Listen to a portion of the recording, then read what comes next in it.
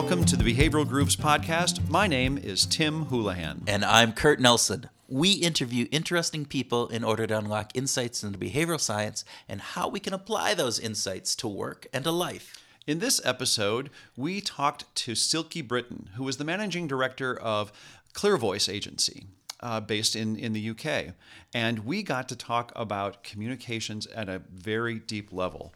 We talked about influences in organization and influencers in organizations. And how influence mapping can really lead to some great insights about who those influencers are, as well as talking about how communications are used to drive behavior change and what Silke and ClearVoice do with some great case studies. I think one of the most important things that came out of it, Kurt, was one of your new catchphrases. Which was? 3% of the people are influencing 85% of the organizational change. Yes, that is. It was wonderful. So listen up to this wonderful interview with Silke, and we hope you enjoy.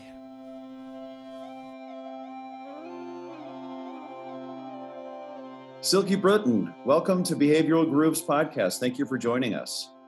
Well, thank you very much for welcoming me on your podcast. And it's an absolute pleasure to be talking to the two of you to talk about behavioral science. Well, we are looking forward to it as well. So before we get started with sort of our some of the questions that we have planned, we'd like to do a quick speed round. So we're just gonna throw some things your way and just respond if you would. Okay. Okay. All right. So are you a Monet or Van Gogh lover? Oh, Monet. Okay. And if choice between a unicycle and a bicycle. Oh, unicycle. Oh. Not that I've ever tried one, but I'd love to. Dog or cat? Definitely dog. Definitely dog. All right. And nature versus nurture. Oh, that's a difficult one. I'd like to sit on the fence on that one. Both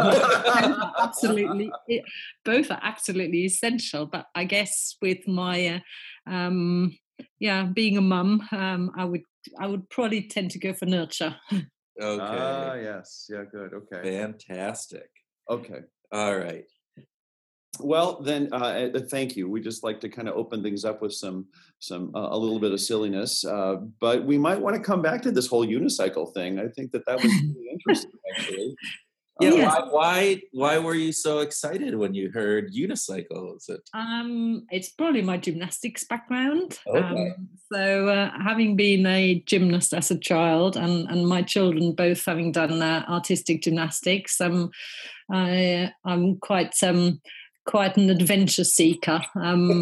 Coupled with being a gymnast, it's the thrill, I guess, of and the excitement of sitting on a unicycle and trying to not fall off.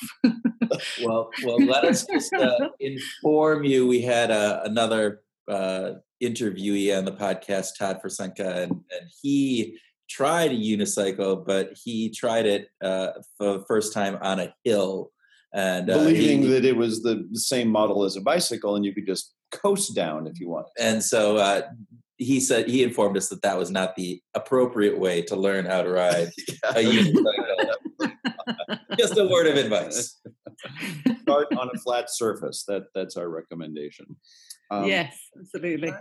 So, Silke, can you tell us, ClearVoice is not a household name, at least not in the U.S., but you work with a lot of companies and you do a lot of different things. So can you tell us a little bit about the company and how does ClearVoice use behavioral science?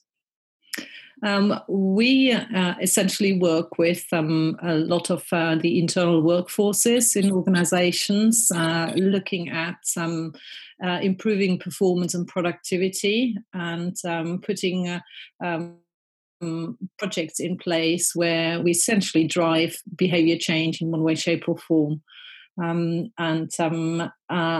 That means we look at all of the connections and influences that exist within companies, and who the communicators are, and essentially drive change from within an organization. And of course, a lot of the change that you're looking for in people is essentially talking to them, trying to get them on the same wavelength as to the direction that you want to go in, and therefore it's pulling on sort of framing bias and unconscious bias to make that happen in the communications that we then use to support that behavior change. You also mentioned something kind of interesting. You talked about the communicators, the people who are doing the communication.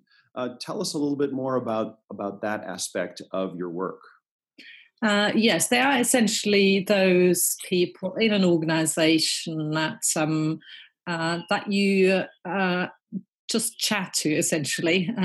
They know everybody. They chat to anybody and everybody in an organization, and they're sort of the link almost between your leaders in an organization and the sort of, in inverted commas, slightly quieter influencers who have, if you like, the technical knowledge or that professional background. So they are almost the linchpin between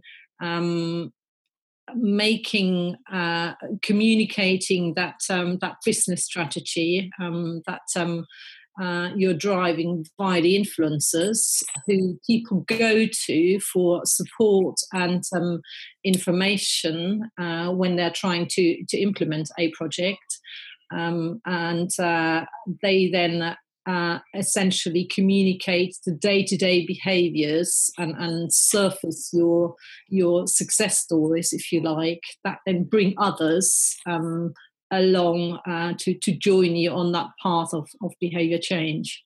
So how do you identify those connections and those influencers and those communicators? Is there a process that you go through in order to identify who they are and how those connections link up with each other?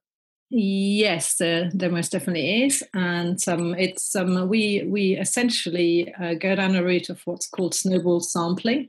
So we, via a survey, find out who the people are, who the names are that crop up. So say if you've got an audience of 1,000 employees where you want to drive your behavior change, we identify from those 1,000 employees, we ask them to name those people who they chat to on a regular basis, where they find out about what's really going on in the organisation. They know sort of all the gossip, if you like, and we also find out from those from our 1,000 employees where who influences what they do. And but we of course don't ask them who influences you, but who do you go to for knowledge and advice, and who do you go to in the organisation for support to make a project happen.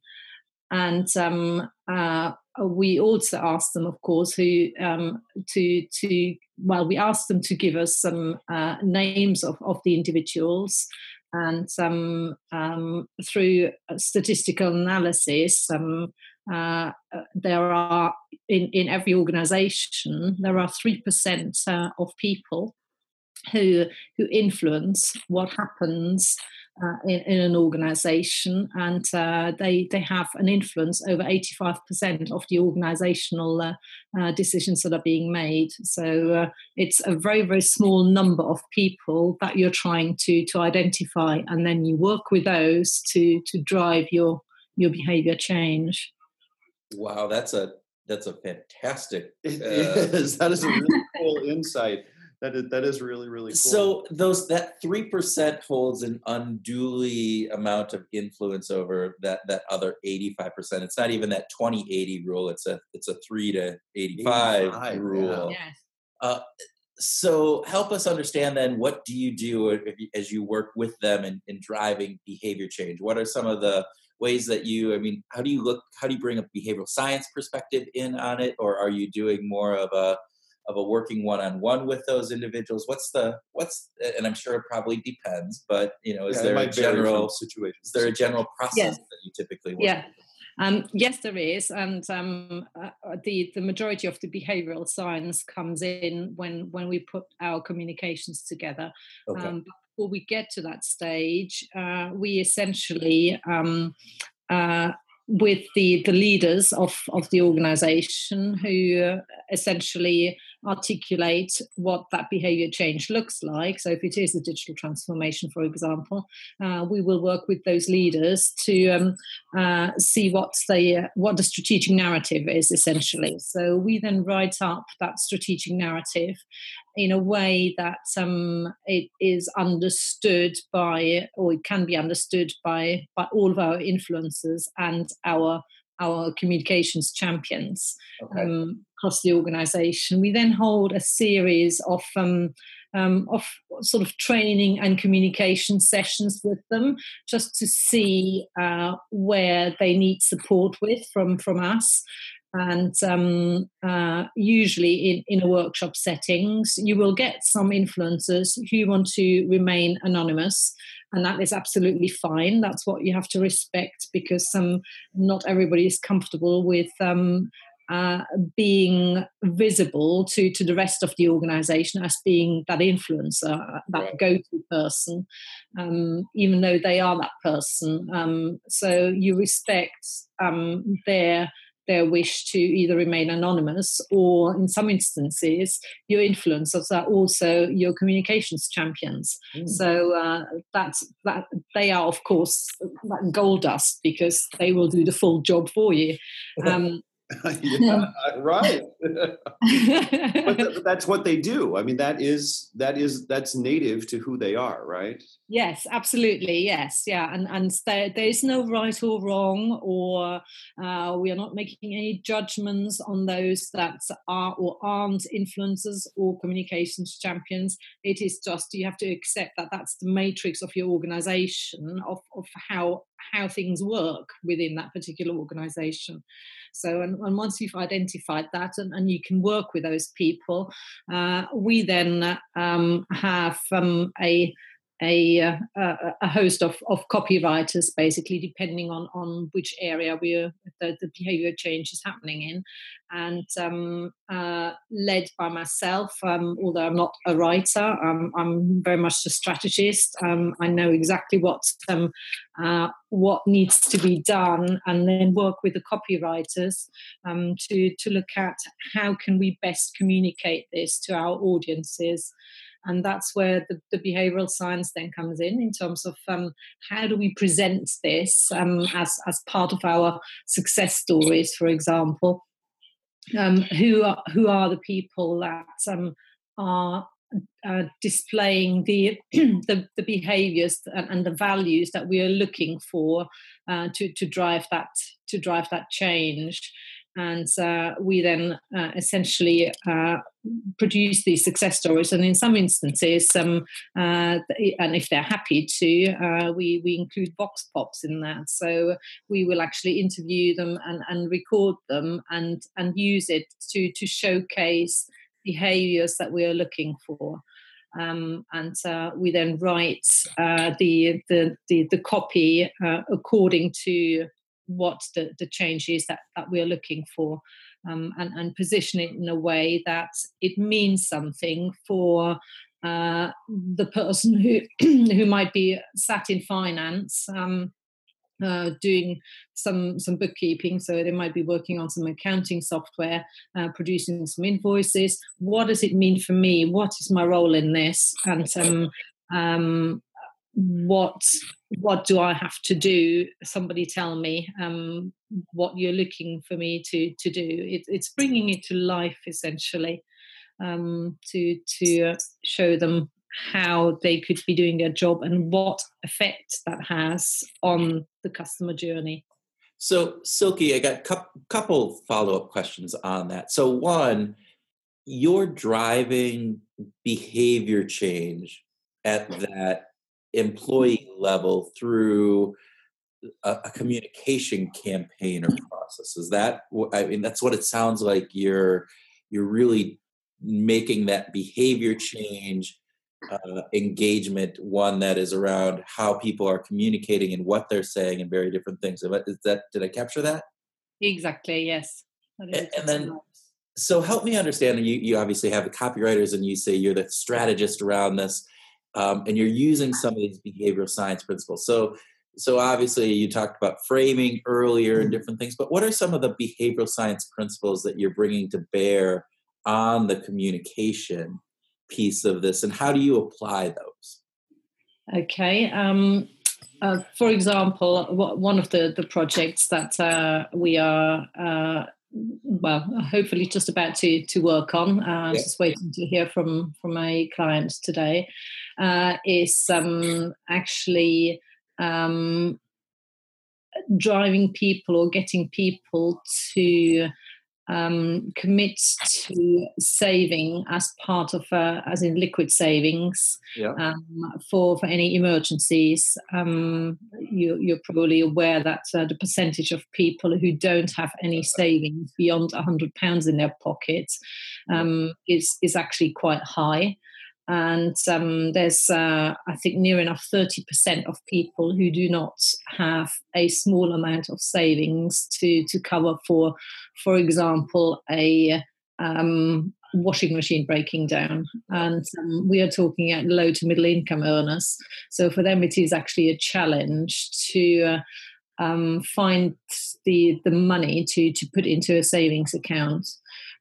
So for that, we are looking at not only surfacing those stories where we're saying Mr. Smith has just managed to replace his washing machine, which broke down, to save his children from going to school in dirty clothes, because he actually went to the trouble of opening a savings account, and those savings accounts by the way, are driven via employers. So you would pay straight from your payroll into a savings account rather than doing it privately. So everything is set up for you.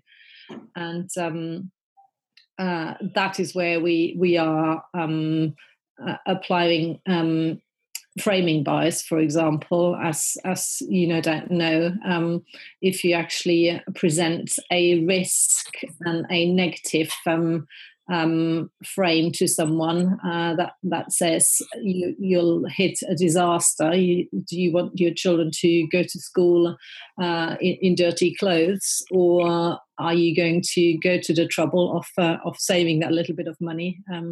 The negative framing bias, obviously, and that risk produces the desired results rather than presenting it as a positive and no risk. So that's where we are working with behavioral scientists to make sure that when we write copy, that it actually fits with that desired behavior change that we're trying to elicit. So for our listeners in the U.S., they're going to be familiar with the 401k model, where a company says, you can help save for your retirement, and we'll take some of your income out of your check that is yours, and then typically the company matches some of that. But this is a rainy day fund, an emergency fund that you're talking about, a liquid asset.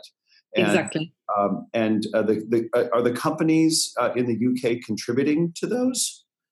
Not yet. This is a project that should hopefully go ahead. Something that is being piloted at the moment.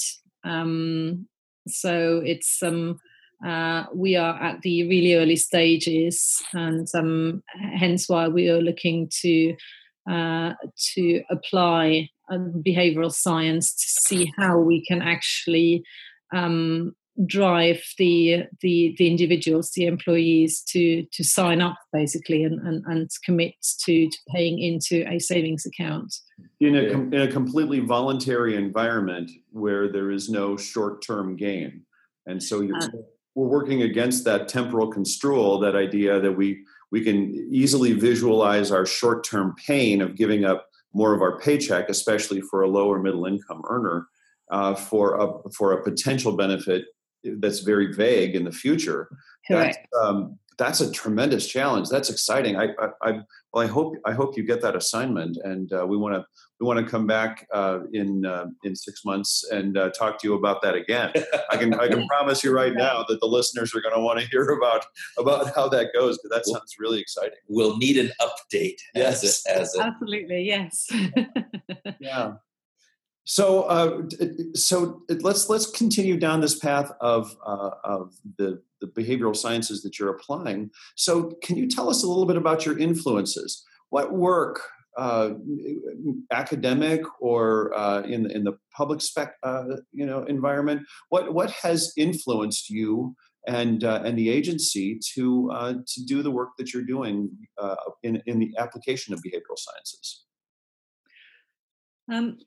It's essentially as you get older, you start to think about the whole psychology behind behaviours a lot more. And obviously, my first sort of involvement in behavioural science was all around performance improvement, particularly in the automotive industry and with sales forces, essentially to drive sales and shift that middle ground. And with me then having moved into sort of more the employee engagement and internal communications sphere, I found the whole psychology behind it quite fascinating, which is why I've continued to actually look at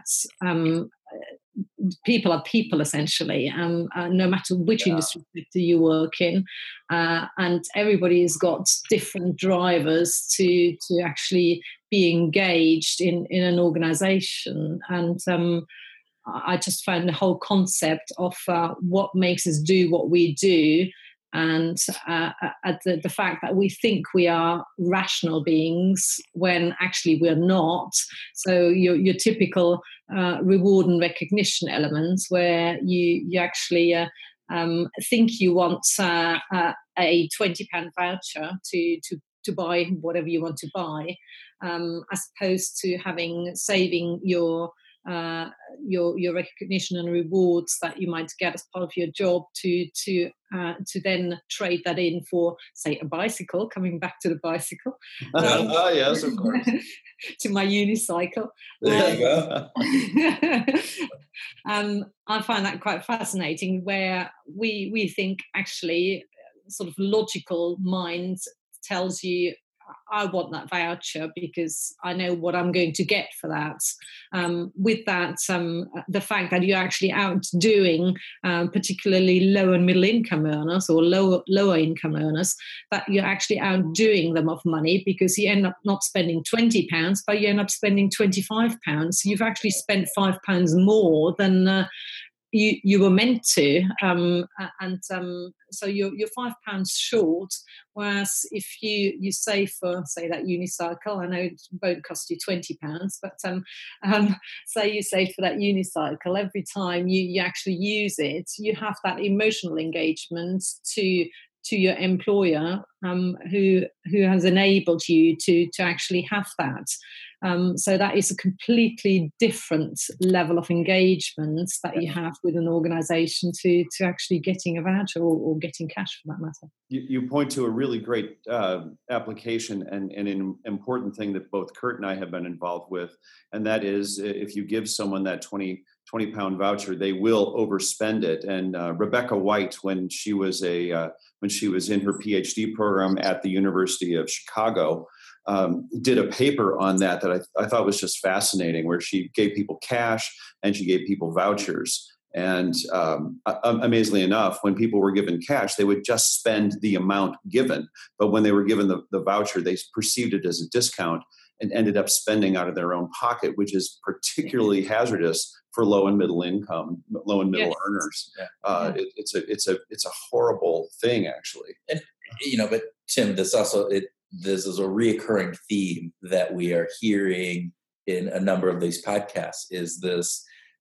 People really don't understand what motivates them and what will drive long-term motivation, both from the academics that we've been interviewing as well as the practitioners like Silke, in that, that say-do gap, right? They will tell you one thing, but we know by the research and by experience that their behaviors don't always align with that. Right. And it's a fascinating piece, and it's one of those pieces that I think make behavioral science so interesting, at least to me. Yes. Is if it was do this, get that, and you could just plug and play employees or people, and they're more like robots, then there's not much to talk about. But what's fun to talk about are these things where you assume one thing, and it's actually a whole different way. And yeah. So you started with this native curiosity, Silke. You started with this coming of age and noticing that the why we do what we do was an interesting question. Where did you turn to for information? Did you were you interested in books? Did you read academic papers? I'm wondering if there's any authors or pieces of work that you might share with the listeners that were particularly influential to you. I read the Dan Ariely book, which was all around oh crikey, I can't remember the name of it. Was it Predictably Irrational? That's the one. Yes, exactly. Predictably Irrational. Again, I found that quite fascinating, and taking. I quite often use the coffee card concept in conversations that I have with prospects and clients, and explain to them that the way you actually present something is absolutely key to again achieving that behavior change, no matter what the behavior change might be. Yeah. For those listeners who are not familiar with that, could you share that story? It is a really great little piece. Yes, it is. Yeah, essentially, everybody goes and gets their coffee at Costa or Starbucks or wherever they get their coffee, and get one of the loyalty cards. And usually you have to collect 10 stamps to get a free cup of coffee. Now, in the test that they did, there was one group received a card where they had to collect 10 stamps, and that was it. The other group had a card where they had to collect the same 10 stamps, but there were two extra ones on there, so there were 12 stamps on there, and 2 were already stamped. So they had a head start essentially in their mind, but they had to collect the same or drink the same 10 cups of coffee to get their free cup of coffee. And I'm pretty sure that the percentage of the time it took the group that had already 2 coffees pre-stamped, they got to the goal of collecting their 10 stamps. The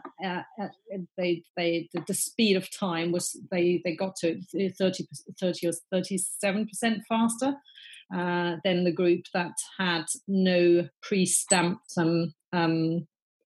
coffees on their card. So quite fascinating. Same number of stamps you have to collect, but because your mind tells you, oh, I've only got to collect 10 and I've already been given 2 free ones, the time it takes them to get those is that much quicker. It's quite incredible, really. Yeah, it was the study by Ron Kivitz. Ron Kivitz did that when he was at Stanford. Yeah, and the illusionary goal gradient. So it was that progress to goal. Progress to goal was actually, exactly. Although 10 didn't matter, both had to drink 10 cups of coffee or buy 10 more cups of coffee. But the fact of the matter is that they were already on their way towards that goal, and it looked like they had progressed, made a difference in their actual behavior, which is fascinating. Yeah.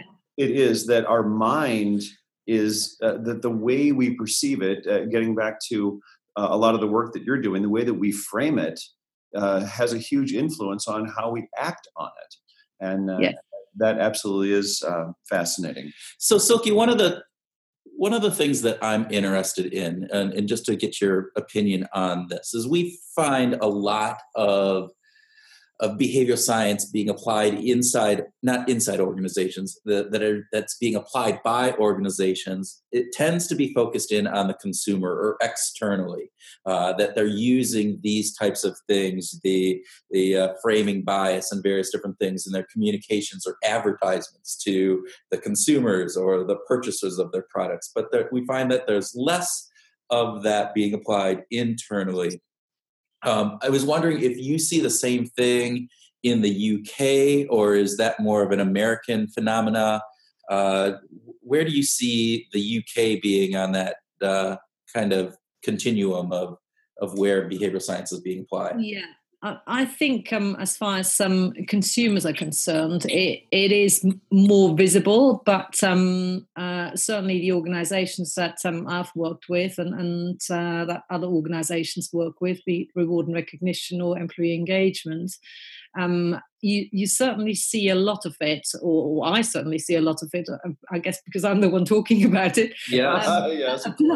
Applied with employees and internal workforces. I'll refer back to sort of the automotive industry.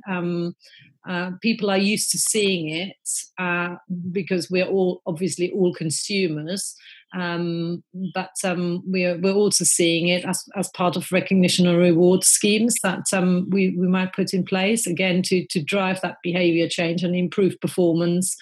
We look at illusionary goals, using the coffee cart concept as part of some sort of more fun elements in gamification. Spin the wheel, using a bit of fun to actually achieve the same thing. And that's really where I've had a lot of conversations and worked on exciting projects to again drive that behavior change. But you're seeing the companies using more in the field of working with their own employees. Is that a growing area for you? I think so. Yes, definitely. Because mainly because of the digital transformation that is going on, and seeing that a lot of companies are obviously using their customer satisfaction surveys to identify where the challenges are, and then want to put that right. We have actually looked at overlaying employee engagement surveys with that to see whether there is a challenge, say in delivery of a product, for example, where the customer has fed back that they're not happy with the service they're receiving. And then looking at some employee engagement stats to see whether there is an issue from an engagement perspective. And again, that sort of information also comes back when you're then looking for influencers, where you might find a gap or a lower performance in that particular area, where there aren't as many influencers in that area, maybe because of the manager, maybe because of the makeup of that department. There are obviously various reasons to it, but we definitely see that from a digital transformation perspective and that digital customer journey that more and more clients are looking at, that there is sort of an opportunity to actually apply the behavioral science to drive that employee change. Yeah, so you're seeing you see a high correlation then between customer satisfaction and employee satisfaction. Absolutely, yes. Yeah. Even in a digital experience. Yes, yeah, most definitely. Yeah, you quite often you get different projects, but as part of the project that we're currently working on with a client, we actually overlay the employee engagement stats and bring the customer journey to life for the employees to see what difference their input is making and what effect they're having on that customer journey. Again, it's that what I talked about earlier. It's like, what does it mean to me in my day-to-day life? What do I have to do? I didn't realize that me not sending that email off to a supplier had such a big knock-on effect on the customer satisfaction, basically, in them receiving their product late. Yeah, it's interesting how you're talking again from the very beginning when we were talking about that communication being the tool to help drive that behavior change, and what you're actually telling us here is that communication is the tool, but it's based upon all this knowledge that you're getting from all these other insights, whether that be the overlay of the customer satisfaction with the employee engagement and where those gaps are and what that means. But then you're tailoring that communication in order to address those differences or the gaps that you're seeing. So that's really, really interesting stuff. So Silke, as you're thinking about this, we're talking about work and business. Are there any of the behavioral science components that you use in your own life, or that you think could share with some of the listeners to say, hey, here's an application for not necessarily work, but just your regular life, on how you apply this to make life better or more fun or anything? I guess I know you have children too, yep. So it's on a daily basis. I guess we try and influence how our children behave. Yes. It is the test of all behavioral scientists. They apply this to their own children. Yeah. How does that actually work? Absolutely, yeah. Biggest task. I think the hardest job actually in your whole life is bringing up children and making sure that mentally they're strong enough to cope with whatever is being thrown at them. Yep. And I guess in a way it's sort of little things like family rules, introducing some fun elements, and that when my children were they're 13 and nearly 17 now, but when they were little it was always that stick and carrot. But they very quickly work out that actually, what happens if I don't do this, what I'm just being asked to do? Well, I might only miss out on that little bit of chocolate, but I'll just use my pocket money to buy that myself. There you go. And the human brain is once again seen as one of the most fascinating things on earth. Well, and I have a 11-year-old who's turning 12 actually next week, but he's gotten to the point where he goes, Don't try the psychology on me, Dad. Oh! Don't try the psychology on me. And I go, oh, am I that transparent? Is this So Silke, we have come to that point in the conversation that all of our podcast interviewees dread the most, and that is to talk about music. Okay. So we are interested in what your theme song would be.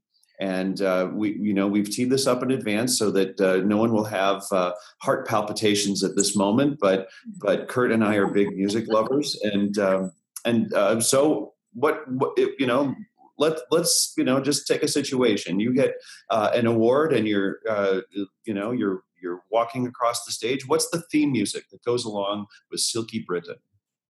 I would say I would go for Queen. We Are the Champions. And I'm not the biggest Queen fan. Love the music, but I just think that sums it up really nicely. That's terrific. Actually, you can be a champion, and you can, and I guess because being German, it's quite it's used quite a lot in Germany to give you that feel good factor, and I think it just still has that feel good factor. Yes. Of making you feel special. It absolutely does. It does. Well, Silke, thank you. We appreciate this very, very much, and it has been wonderful. It has been wonderful, and we would like to just put a placeholder out there at some point in the future to come back and talk to you more about some of the follow-ups on this new work that you're doing. Yeah, of course. It would be a pleasure to talk to you about those. And yeah, it's been good fun and very entertaining to talk to you both. So very enjoyable. That's what we're striving for. Good. So Thank you very much. thank you. Brilliant. Thank you.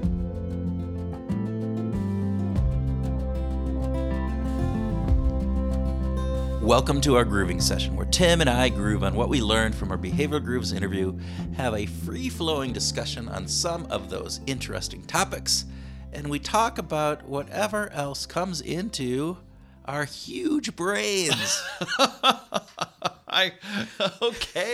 Okay, huge brains this time, huh? That's better than little heads. Come on. Whatever. So, Tim, what did you think? What interested you from Silky's conversation? Well, I'm impressed with her. For sake of full disclosure, I've known Silky for many years, and the work that she's doing at Clear Voice is really cool. Yeah. I'm really impressed with the focus that she has on informal communications and how using people, how to get the word out in an organization to change culture in a very informal and organic way. Yeah. I thought that was really cool. Yeah, that influence mapping, right? The component, and I loved the quote, and I'm going to be using this with my clients about how, some of the research they showed had 3% of the people in an organization, how that 3% can influence 85% of people. Yeah, that's huge. And you think about the dynamics of what that means for an organization and for leaders within an organization. We tend to think about how do we influence the masses, right? How do we get everybody to align with the corporate vision and mission and get them to change their behavior? And what this implies to a certain degree is, that could be done a lot easier if we understood who is that small select group of people that everybody else is listening and following and being influenced by. Right. It's a Malcolm Gladwell tipping point kind of a question, right? Is how to get the right people who just want to be communicators, right? They could be quiet and knowledgeable and maybe technical. Right. But who are the people who actually take pride in being the informal communicators within the organization? Well, and who are those people that other people look to for direction and for helping them understand what is going on? And those are the people that have that connection, that want to be those communicators and yet have that trust and that influence within that organization that they can really make the difference. It isn't always your boss. It isn't always the memo that comes from the corner office that gets us to go, okay, most of, in my own experience, the lens that I use on those kind of communications are, well, this is what I have to do. Mm-hmm. Whereas when it comes from an influencer in the organization that's someone that I respect, someone that I care about, a coworker maybe that I've worked on a lot of projects with, and they say, well, we should try something different. I'm much more willing to go from just being aware of that to actually accepting it and becoming an advocate. Yeah, and I think that those individuals inside the organization, yes, sometimes they can be in leadership positions, but often they're just that line worker that everybody knows. They're the person who has built up that reputation and that trust throughout the years and has worked with people. And so those are the tons that if organizations and leaders can tap into, I think it lends itself to making a much bigger impact overall. Yeah, Silky called them gold dust. Gold dust. I thought that was absolutely a great term to apply to people who may not be interested in having a visible or explicitly leadership type role in an organization, but still have power over what the organization does and how it happens. Yeah, and I think it lends credence to the component of, the organization isn't always top driven, right? It's not top down driven. That these people that have the influence across the organization come from all different ranks And oftentimes they're the ones who, maybe not strategically or purposely, but they're the ones who kind of can lend themselves to leading the culture and leading where the organization's going. So you and I have spent a lot of time in our careers focused on extrinsic rewards specifically, Yes. but the motivational elements that come from extrinsic stimuli, and yet both of us would easily acknowledge that intrinsic is extremely important. yeah, it's extremely powerful. And I like what Silky's doing here, and in sort of focusing on these informal and unconscious elements of communication as a way of influencing our motivations. And I love how she's using, and Clear Voice is using, communications. Yeah. That it is the communications that are being developed that are driving some of that change, right? And In an organic way. In an organic way. It's using communication to drive behavior change, which is, it's near and dear to my heart. It's part of what we do at the Lantern Group in how we approach, our work. And I truly believe that if we can improve how organizations communicate with their internal stakeholders and their external stakeholders, that can have a significant impact on an organization's performance and what they do. So let's just play down that rabbit hole for just a little bit, Kurt. You have done a lot of work. Lantern Group has done a lot of work focused on communication. Yes. Can you give an example of one of the most successful projects you've worked on where the communication did a good job of addressing sort of both the extrinsic reasons and the intrinsic reasons? Yeah. So a lot of our communications focus around communicating out incentive components or total reward components to salespeople. That's a vast majority of the work that we have done, and in a couple of those instances, actually in more than a couple of those instances, what you see is a pre and a post, right? So before we're coming in, what we often find is that the people who are developing out the sales incentive plans and the total rewards are super intelligent, right? Bright as can be, but they have a very analytical, very statistical mind, and so which is needed. Which is definitely needed. You need to run the numbers. You need to understand how they all work together, and you need to make sure that you're not, that the plan is fair, and you've run all the testing and done all the statistical modeling to make sure that they work.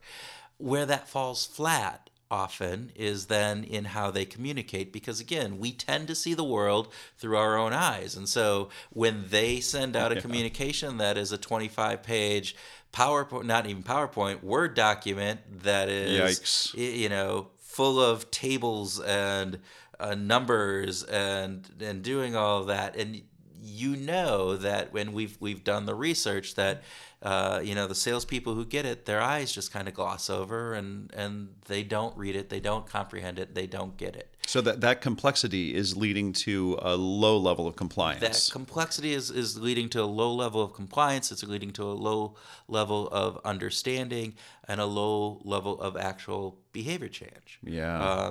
And sometimes it leads to the wrong behavior change because they don't understand it. They might misunderstand it, which can actually be worse than having them realize that they don't understand it at all. How could communication lead to misunderstanding? There you go, right? Isn't that the natural tendency yes, for it communication? Is. Yes, but it is. So our work is taking taking that data and making it so that it becomes engaging for the participants. And you have the post data too. And we have the post data. In one organization, just from an understanding perspective, we worked with, they had a 44% understanding. People said they understood their plan 44%.